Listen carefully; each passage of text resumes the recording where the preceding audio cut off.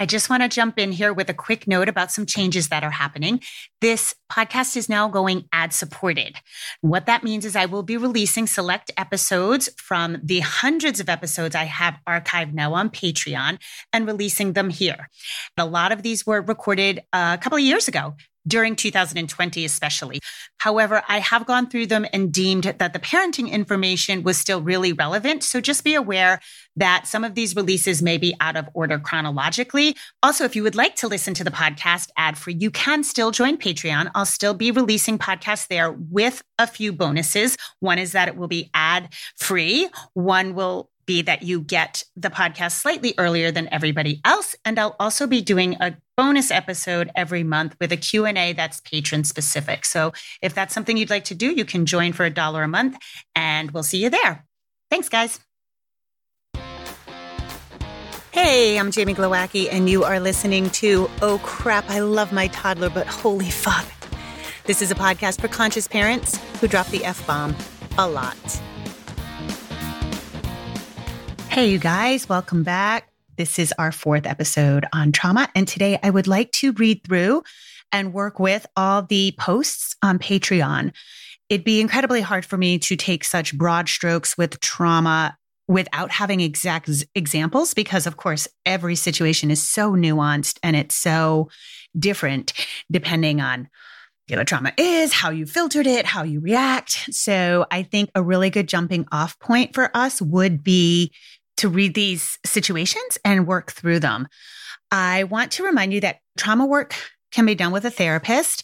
If you think it's affecting your parenting, I am available for parent coaching. So just know that. I want to jump in because anything else I want to say, I can say through these posts.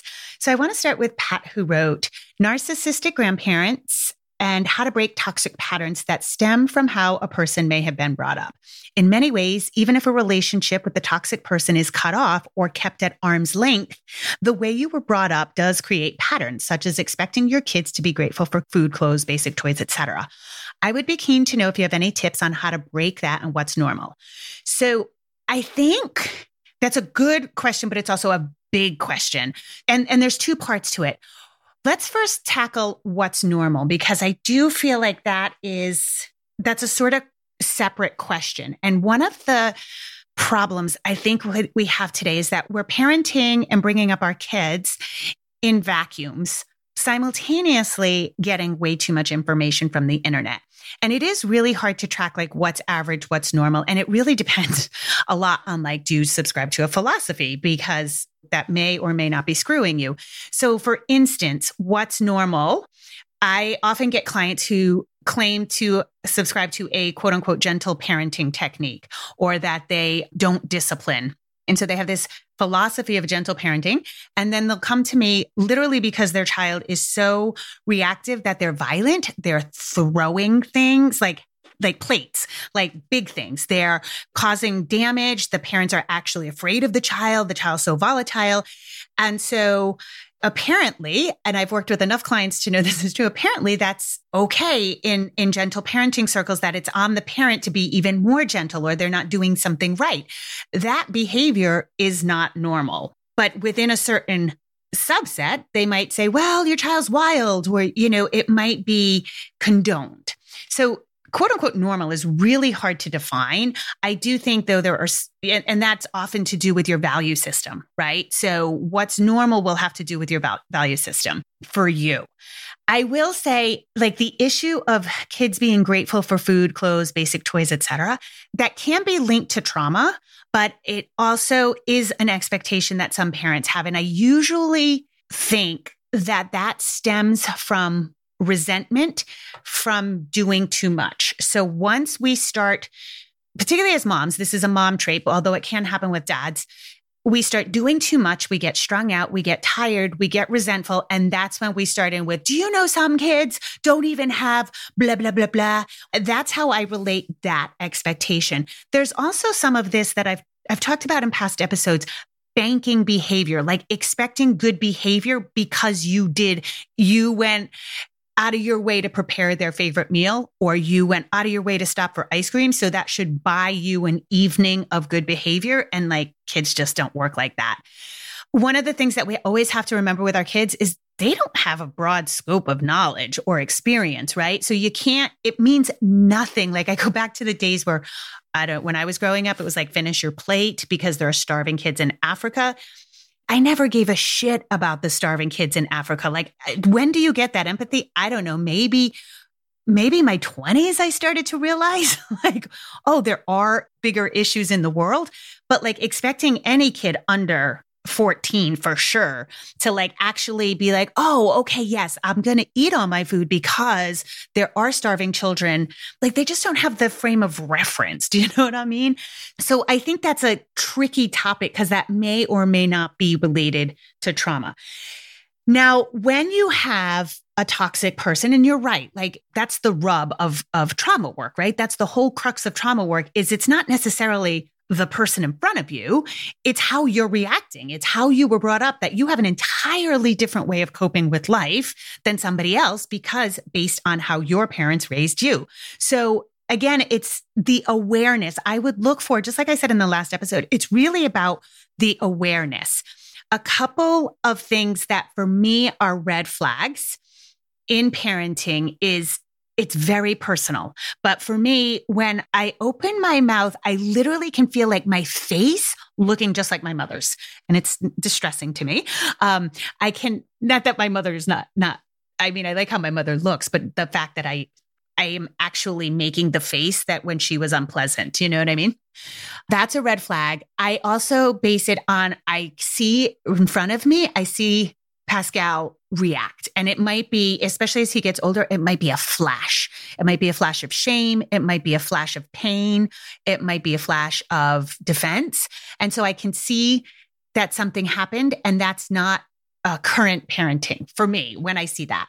I also feel like it's a point where I feel very just yucky, that I feel like I'm dealing with old stuff. So I think finding those moments that you don't like about your parenting and exploring those. And of course, it's best worked with somebody else because again, you do need to find out what's normal. You do need to find out where your boundary is, where your values are.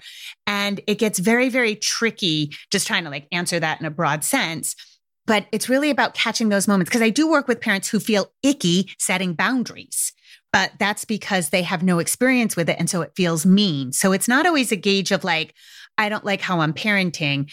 It's more trying to really slow down your process. And it may take a really long time. Of course, it's expedited again if you can work with somebody, but sometimes it's making a lot of mistakes, apologizing to your kids, and then examining it later. So with all of this work, and I know you guys are in the trenches of parenting, but it does require self-reflection. You know, you have to sit and say like, what just happened? Like if I slow down that transaction, that emotional transaction I just had, what just happened? And then you go, because, I can see how that directly relates to how I was raised. I do think it's worth noting. So Kat replied, I too, through trauma work, have recently discovered that both my parents gaslight as their primary language. I'm sorry about that because gaslighting sucks. And my dad is probably a full-on narcissist. So now I'm navigating, reworking those relationships, grieving the loss of my parents, feeling like an orphan as a result, and making sure I don't do the same thing to my girls and protect them from their grandparents, grieving the loss of my childhood while shepherding my two girls through theirs. That is the most intense statement I have heard. And it hit me right in the gut when I read it, because that's the big issue. Grieving the loss of my childhood while shepherding my girls through theirs. And I think that's the work we're all doing here, right? So that's the hardest thing. Couple of things to blend that in with Pat's. If you feel like you have to protect your child from a relationship, I want to give you full permission to cut that relationship off. Okay. So if you feel like you have to be in the room, you have to be sort of translator. So when your parents say something really douchey, you can be like, well, what I think you mean. So if you have to translate, you have to examine, is that relationship worth having in your life? And more, I used to be an extremely fiercely loyal person and just did not believe in cutting people off. And more, I am. It's not worth the mental gyrations to keep toxic people in your life. And I always say you can cut people off but leave the door open. You know, like if they can come back to you with some semblance of, hey, I've been working on my shit, or hey, I really see your point, or hey, I realized through my own therapy that I'm fucking this up, then I'm always willing to open the door, right? Like the cutoff doesn't necessarily have to be a hard cutoff for the rest of life. Grieving the loss of my parents. I think that's really important because we have to grieve the loss, and it can be it can actually be physical, like if you cut them off, or if they die before you do any confrontation or any work with them, right? You can grieve that. You can also grieve your childhood. I know this personally. So there is a way you have to sort of meet your parents. One of the things you have to do is step outside. So I'll give an example from my own life because I, again, find that's helpful. Moving, I had my son in San Francisco. I was in San Francisco for 20 years. I was away from my mother. And then I moved back and lived in very close proximity to my mother. And there were a lot of wonderful things about it. And my mother was amazing, amazing, amazing grandmother, amazing with Pascal, an amazing help. She was everything I didn't have as a child. And so when Pascal was about 2, my mind nearly broke a little bit because it was so hard to see her be so great when she wasn't so great with me. So I really did have to not only grieve the loss of my childhood, but actively see that she could do better. You know what I mean? Which I think might almost be harder. And then I had, through a series of events, I was able to really step outside and observe my mother is emotionally arrested at 12. And I can see it now very clearly once I reframed it like that, because that's when her dad died. And it was in a time when there weren't really single mothers. She was the oldest. She had to take charge. There were all these things that had to happen at that time in her life. And so reframing it as, oh my God, my mother's stuck emotionally at 12. I cannot expect a reply. I cannot expect a process that is more advanced than a 12-year-old. And when I tell you, you guys, that changed everything for me. Like it changed everything for me. It was amazing because I was like, oh, I don't expect more from her than I would a 12-year-old. And so, but I literally, before that happened, there was an altercation in our family, and the whole family hated me. The whole family was like, wouldn't speak to me. It was craziness. And then that's when I realized it. So, but I was going to move back to San Francisco. I mean, I had to go through the whole internal turmoil. It was kind of crazy. But then once I was like, oh, wait a minute, why is she acting like a 12-year-old? And then I was like, because she is.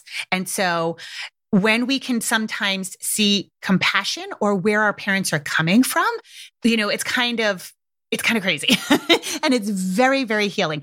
But there is also, I feel like, a really amount of grieving the loss and working through the drama and the angst of that all. So I'm going to move on, lest I get repetitive as I do. So Sam wrote, we lost my little brother about a month after his 14th birthday. And I'm also a healthcare professional that spent 7 years working in a pediatric ER, seeing the worst of the worst. I live with the fear and anxiety that one day I will lose both of my children in some terrible twist of fate. I get anxious when my husband takes the girls in the car, when he has them and doesn't answer his phone, and that they will become fatally ill, etc. I often wonder if my children will one day report to a therapist that I was too attached or protective as a result of this. So a couple of things that I wanted to mention is, hey, Sam, your kids are going to go to a therapist and report something anyway. So I kind of want to relieve you of that guilt. I would say there's a couple of things here. The type of trauma you've experienced, EMDR would be the best therapy for you. So if you could find an EMDR therapist, I think it would be remarkably helpful for you. So that's, as I said in the defining or the last episode, EMDR is best suited for impact trauma, right? Like there's one event. I do know, I think it's just, there's certain things like the nature of the beast. So one of my best friends is an ER, a pediatric ER. And so again, she's seen the worst of the worst. Now, I grew up, my stepdad, he manages the Department of Transportation snow removal. So he would come home with every horrific story about snow. So I'm in New England and I just don't like to drive in the snow. So she was busting my chops. She was like, you need to go, you're a New Englander, you need to be out in the snow. And I was like, no, I've heard too many horrific stories. There's no reason. I can just stay home. There's no reason for me to leave my house. And then when she heard that, she goes, oh, I get it. I was a pediatric ER. She said, I I don't let my kids, my kids are never going to touch a lawnmower because I've just seen like limbs taken off with lawnmowers. So, I think there is going to be some part because of your job, you're going to be more cautious than most about certain things. But I would also, caution, like, number one, just generalized anxiety. Again, that might be a good place for some medication to keep you nice and sane. And then I would say, how is it affecting your kids? So you might be protective, but I mean, your husband does take the girls in the car and it sounds like you're managing it fairly well. So my question would be like, how much is it ripping you apart? So like, are you able to actually be present with your kids? And how much is it affecting your kids' lives? Like, is this escalating? Like all of a sudden you're like, no, we're not going on a car trip. And so that's how I would gauge that sort of trauma. But again, I think you're a perfect candidate for EMDR, and EMDR works really quick. So I would see if you can find a therapist in your area and have a few sessions, because I think you could really lessen. Again, it moves the trauma in the back of your brain. So it just eases it. It eases it a lot. So Lenka wrote, for me, I grew up in scarcity. There were so many fights over money between my parents while growing up. For example, I have never had one vacation with my family. I am financially stable now and I am able to provide for my family, but the fear of lack is still there. I'm working with my therapist on this. My husband thinks I am overcompensating for what I did not have with my 4-year-old son. We give him lots of experiences like ski lessons and many nature camping trips, etc. But I also buy him toys and books, even though he has plenty already. Scarcity is a very interesting thing. And yes, so you are overcompensating for sure. But the point is the overcompensation damaging? And the reason I say this is I'm going to directly relate some of my experience, my personal experience, and see if it helps. So I grew up in scarcity as well. And I grew up very quickly. We were wealthy. And then when my parents got divorced, my father decided to totally screw over my mother. So then we were like dirt poor. So it wasn't even like I grew up in scarcity. I grew up wealthy and then dirt poor. So the dirt poor years, it's really interesting because my older sister, my younger brother, like it all affected us just differently. How it affects my brother is he is unable to, he has zero patience for waiting. Like he wants what he wants when he wants it, and he's going to get it, and he's not going to research it. It doesn't matter. I remember he had like this huge widescreen TV that literally did not fit in his living room. Like it was through the door.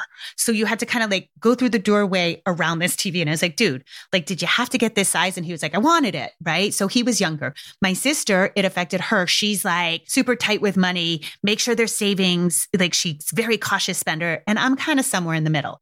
Now, I often say to people, Pascal, I'll often say that he's spoiled, but he's not entitled. He's my only kid, and I do have scarcity. So I make sure he has nothing. Scarcity, I was just telling a friend of mine, class difference totally fucks you over. Like I remember being in high school while I was dirt poor, and it totally affected how I became a person. It was everything. And so I'm the same way. I overcompensate. I am aware of it though. And Pascal isn't entitled. He doesn't expect it. He doesn't ask for it.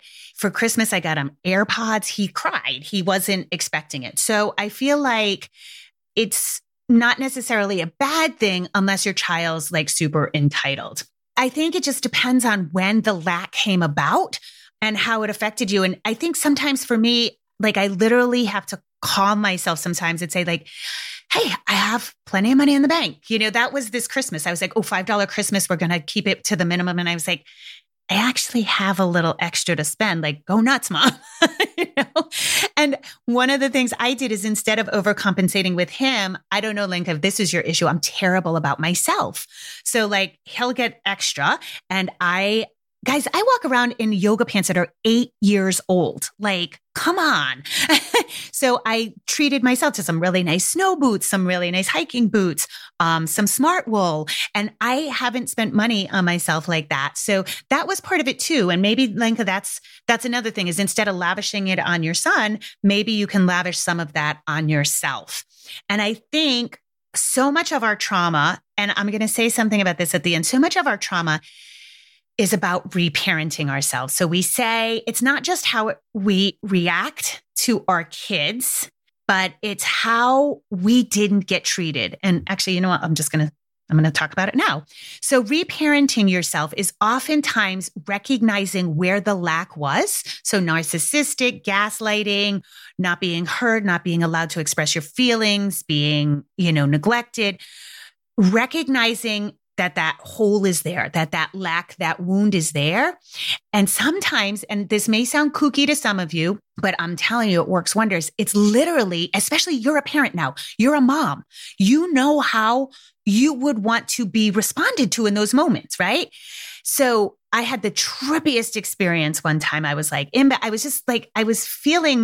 was having an issue with my mom and it wasn't a big deal. And I was waking up from sleep and there's like this state called hypnagogia in which kind of weird things can happen in this state.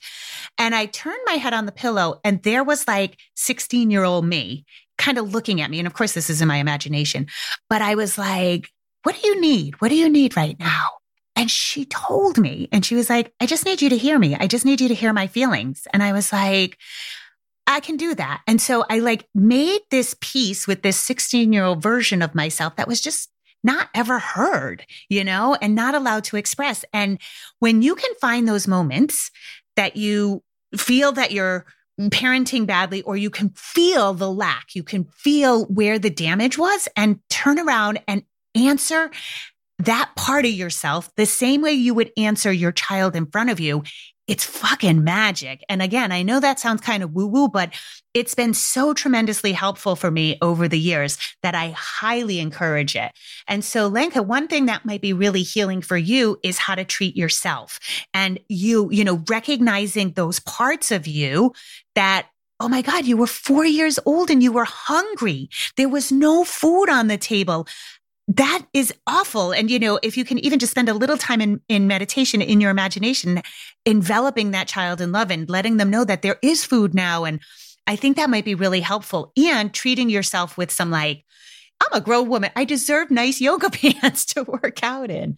So yeah, but also sometimes knowing our overcompensations, again, it comes into play is is it doing harm? Because if not, then I think it's okay that you have an overcompensating manner here. I'm going to move on to Haley is 2 parts.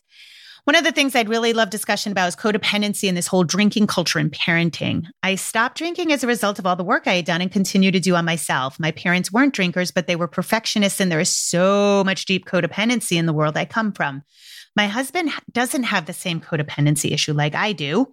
So he, without even really knowing it, is an amazing help for me to recognize often times when my issues arise in parenting discussions and behavior.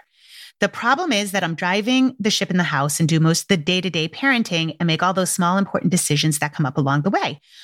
I would love your discussion on topics like addiction and codependency, broad and wide. I know I'm throwing it out there in parenting. And then she said, talking about childhood wounds, trauma, and therapy stuff is my favorite. I love talking about this stuff, you guys. I just think this is what makes us human.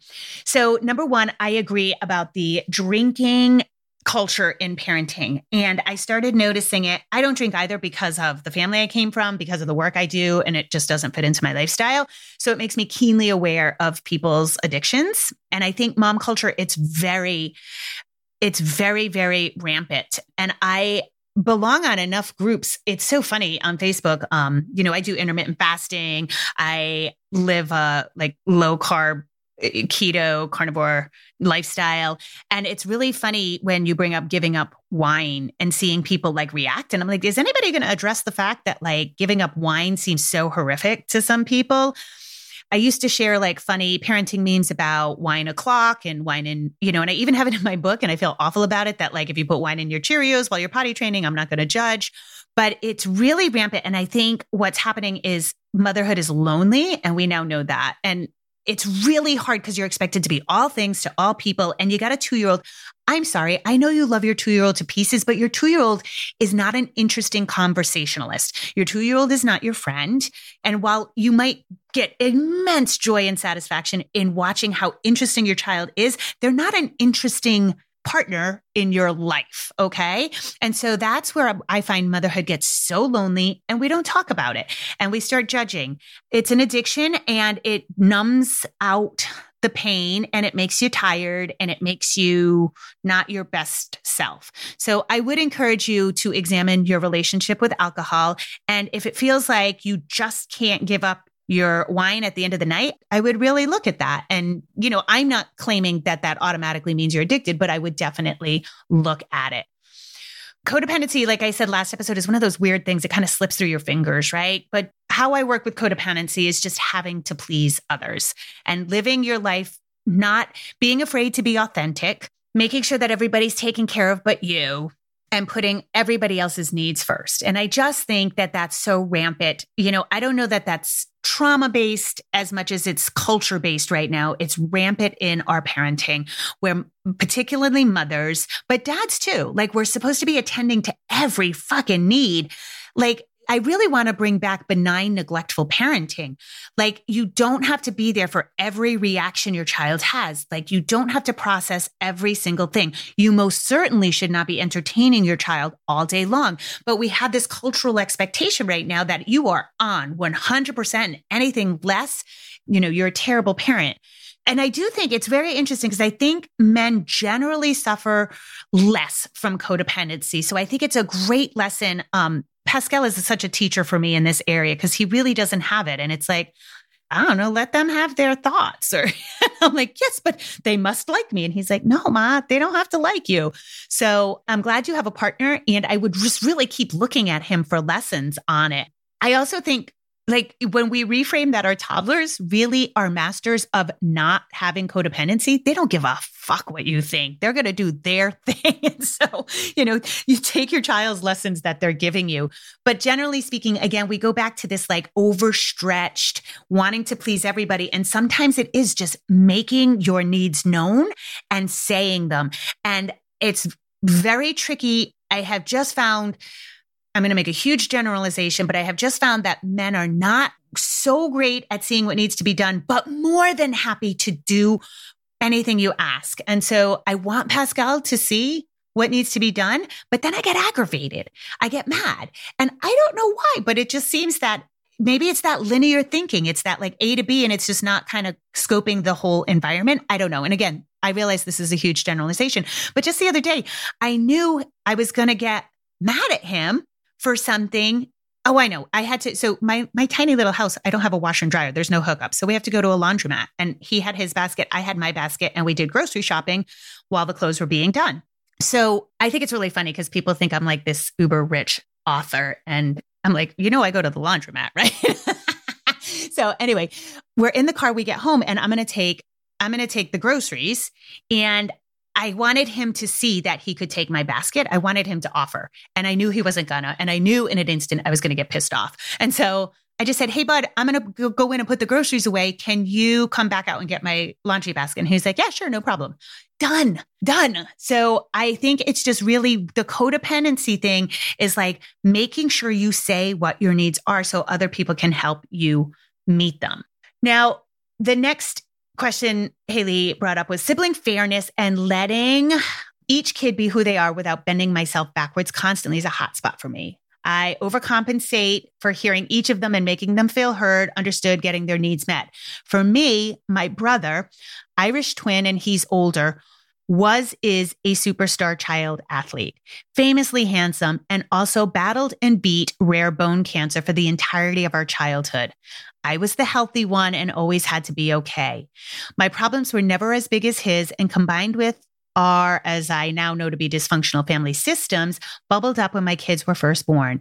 I notice all the time now with my two kids, 5 and 3.5. The nonstop energy flow, conflict resolution, emotional validation, coping stuff between them with me is a lot. I am literally nonstop until bedtime when we are all home together. I'm constantly putting my years of therapy to the test to stop projecting these issues I suffered, but sometimes I just run myself down with what I know and still fall flat on it. I also baby the younger one because I feel bad for him when his big sister gets her praises and beats him to the answers or whatever it is. And then I feel bad for taking those feelings away from her. Is it birth order or my own projections? Is my oldest being helpful and duly mature by accommodating her younger brother? Or are her needs neglected and her self-esteem low? I'm grappling with these questions and similar ones lately. Sometimes it becomes a rabbit hole of overthinking, and I trust in the self-work I have done, but it comes up all day long. Oh, Haley, my love, take a breath. Take a breath and accept my virtual hug. So this is a big deal.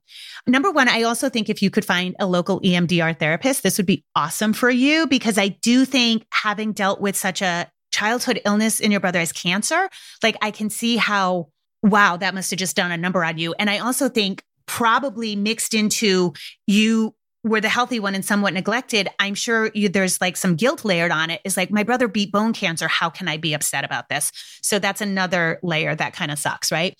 But I would definitely recommend EMDR to deal with the childhood stuff. And I know that it wasn't impact trauma, but I think there's probably some moments that you can really remember that would be super effective with EMDR.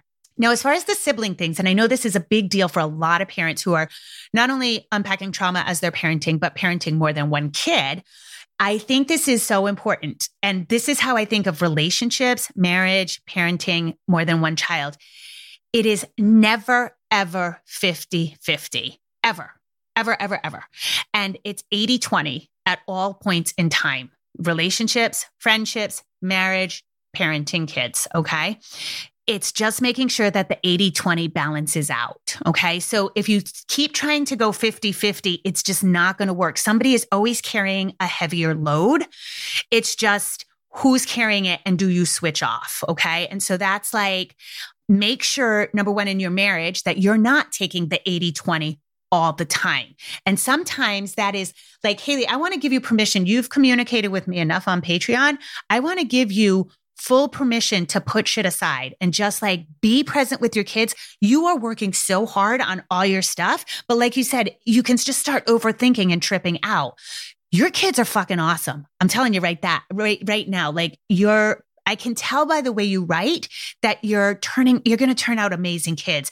But sometimes we have to like stop overthinking it and stop trying to manipulate the relationship. So with all this work, be cautious that you're not trying to manipulate perfect parenting and like squeezing yourself into that box. Spend some days neglecting your kids. Spend some days not being the referee. No, both of you, go to your room. I'm not even arguing. Birth order, you cannot help birth orders. The oldest kid is always going to be intense, is going to be perfectionistic, is going to usually buck up against your rules, but kowtow at the same time. Second kids are totally wild. Fuck you. No rules apply to me. I am a second child. They tend to be peacekeepers if there's another child. So birth order does definitely have to do something with this. If she's cutting off your younger son, I think you said son, right? It's okay to say, listen, don't be a jerk. He's little. Let him answer.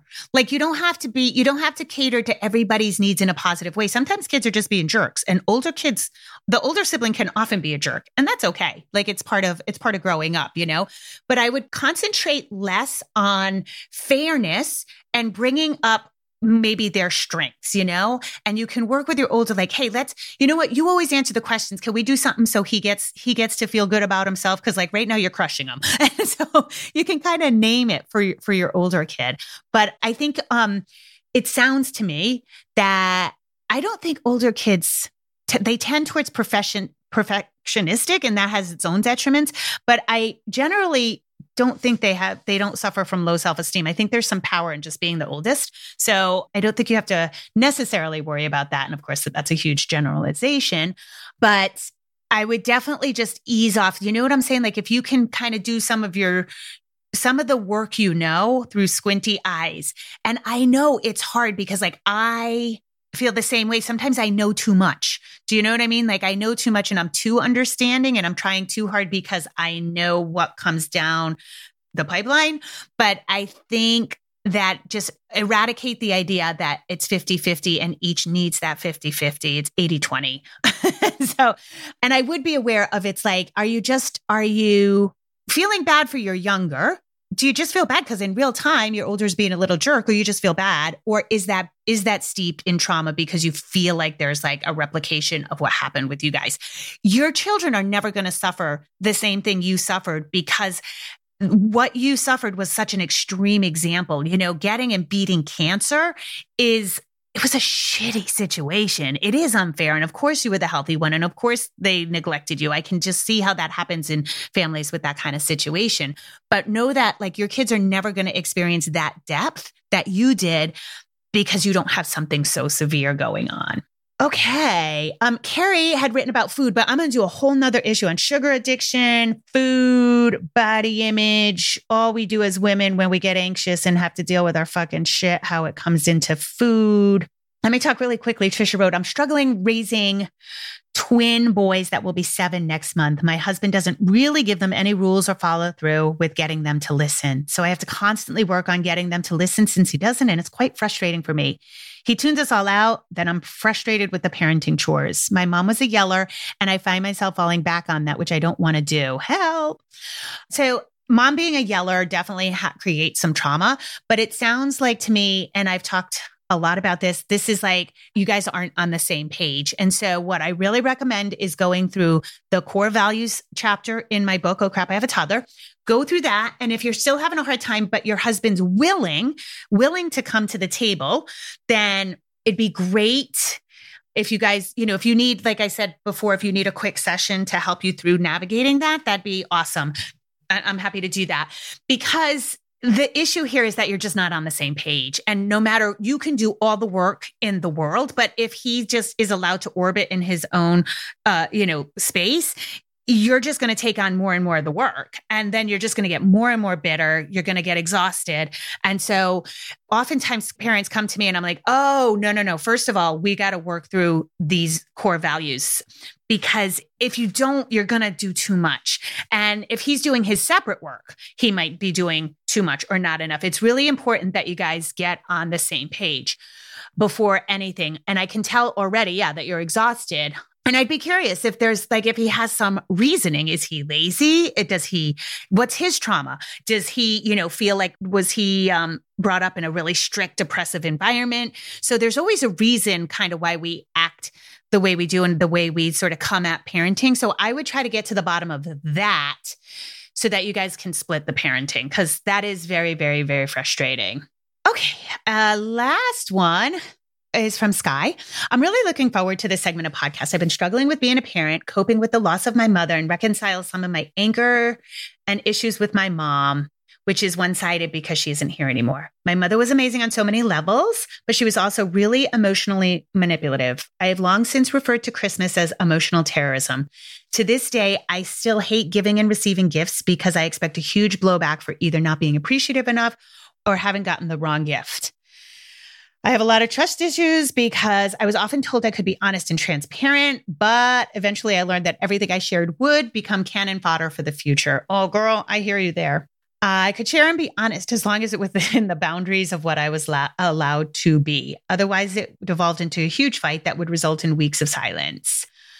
When I went to college, my mom used to complain that I lived 2 lives, the one I brought home and the one I didn't share.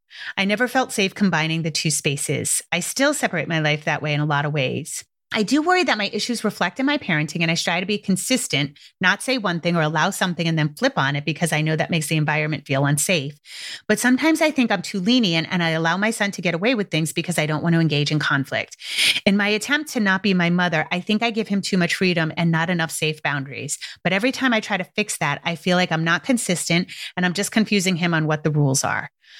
I was also constantly compared to my friends and cousins. Why can't you be like that kind of stuff? So I'm overly sensitive when my in-laws compare my son to their other grandchildren or children. I find myself not wanting to go to their houses, which isn't fair to my son who likes to play with his cousins. I don't want to yell. I don't want to play manipulative games to get my son to behave. I truly want to create a space in the future where he feels comfortable confiding in me. But I also want to do this governing stage better so he has a solid foundation for those other stages. He's still a toddler. This is so great. There's a lot here, and I think it applies to all of us. The number one thing that I see, and I've said this throughout the month, in trauma work is that we all have a hard time. We all have a hard time with boundaries. And I think that's just in general. And I think, again, it's skewed by the current culture of parenting that we're expected to be all things at all times. And so the boundaries that's the thing about the governing stage, right? And what I keep repeating over and over again is if we do this stage, quote unquote, right, or, reasonably well, and we govern and set the rules and boundaries, then we have this like super cool thing that happens later. And I know this is probably a real leap of faith for you guys, because I'm here every day saying, yeah, look at, like, I have this great relationship with Pascal. This works. I see it with my clients, but you guys probably see a different thing within your circles. And so it's a leap of faith to know, like, okay, well, if I act like the strict one now, when none of my friends are, that I'm going to benefit later when they're stuck. So I would say the whole thing, number one, since your mom died, that's incredibly hard. And what I would encourage you guys, that if you have words you need to say to your parents, I would encourage you to say them now while they're still alive, because it is very hard once your parent dies. Like, you're left with, as Skye said, this one-sided argument. I do think with loss of a parent, again, the EMDR can be a fabulous way to sort of relocate the trauma. I think getting a really good therapist, and you can tell them that this is and it doesn't have to be a really good therapist in general, but you could do this in a very short amount of time, which is like, just tell the therapist that you need to focus. You need to do a lot of projection and transference work, and you need the therapist to be your mom so that you can, and that is traditional therapy. That is what happens is, it's called transference, and the therapist takes on being your parent so you can work through your shit, like, in the room. And so you could do that and really say the things that need to be said and get it out. Because saying the things that you need to say right now, it's kind of spinning in your head, And the other thing is that would help you reparent yourself, because I'm sure the therapist would say, different therapists work different ways, but I know that I've worked with some like super short term, like, hey, this is what I need. And I need you to pretend to be emotionally manipulative so they can like reply in real time, like as your mom might reply, right? So you could even work out a script, which would be really cool. And then you could also get somebody to reply the way you needed to be replied to. And so again, that kind of reparenting work can be super powerful.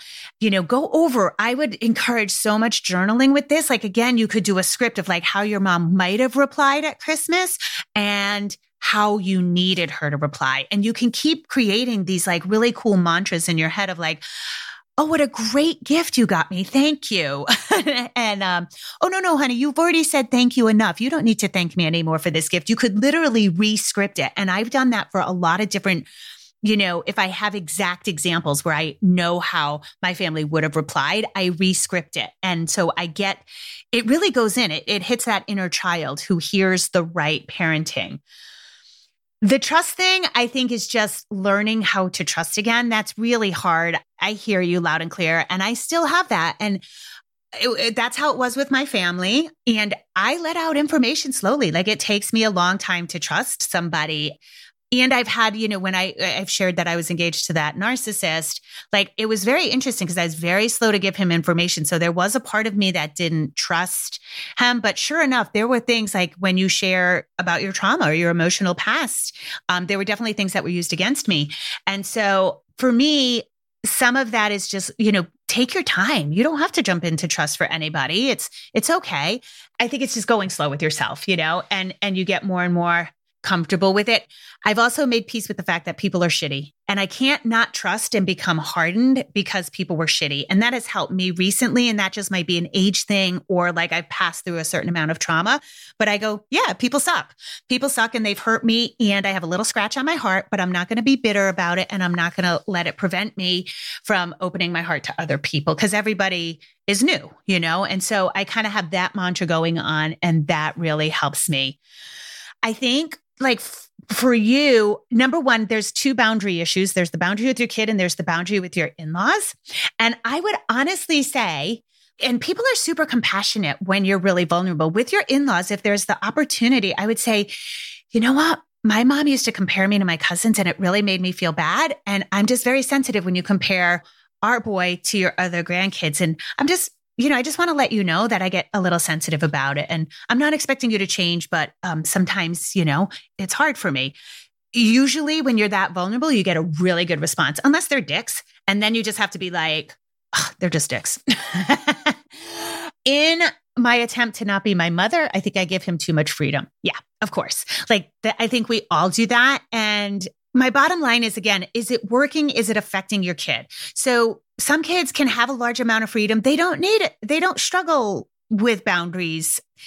Pascal has always had a lot of freedom because he's not a wild kid. I didn't have to do a lot of fencing in. Do you know what I mean? Like even at 14, he's never like looked for Christmas presents. He's not a mischievous kid. He's never pushed the boundaries real far. So some kids you can give a lot of freedom to.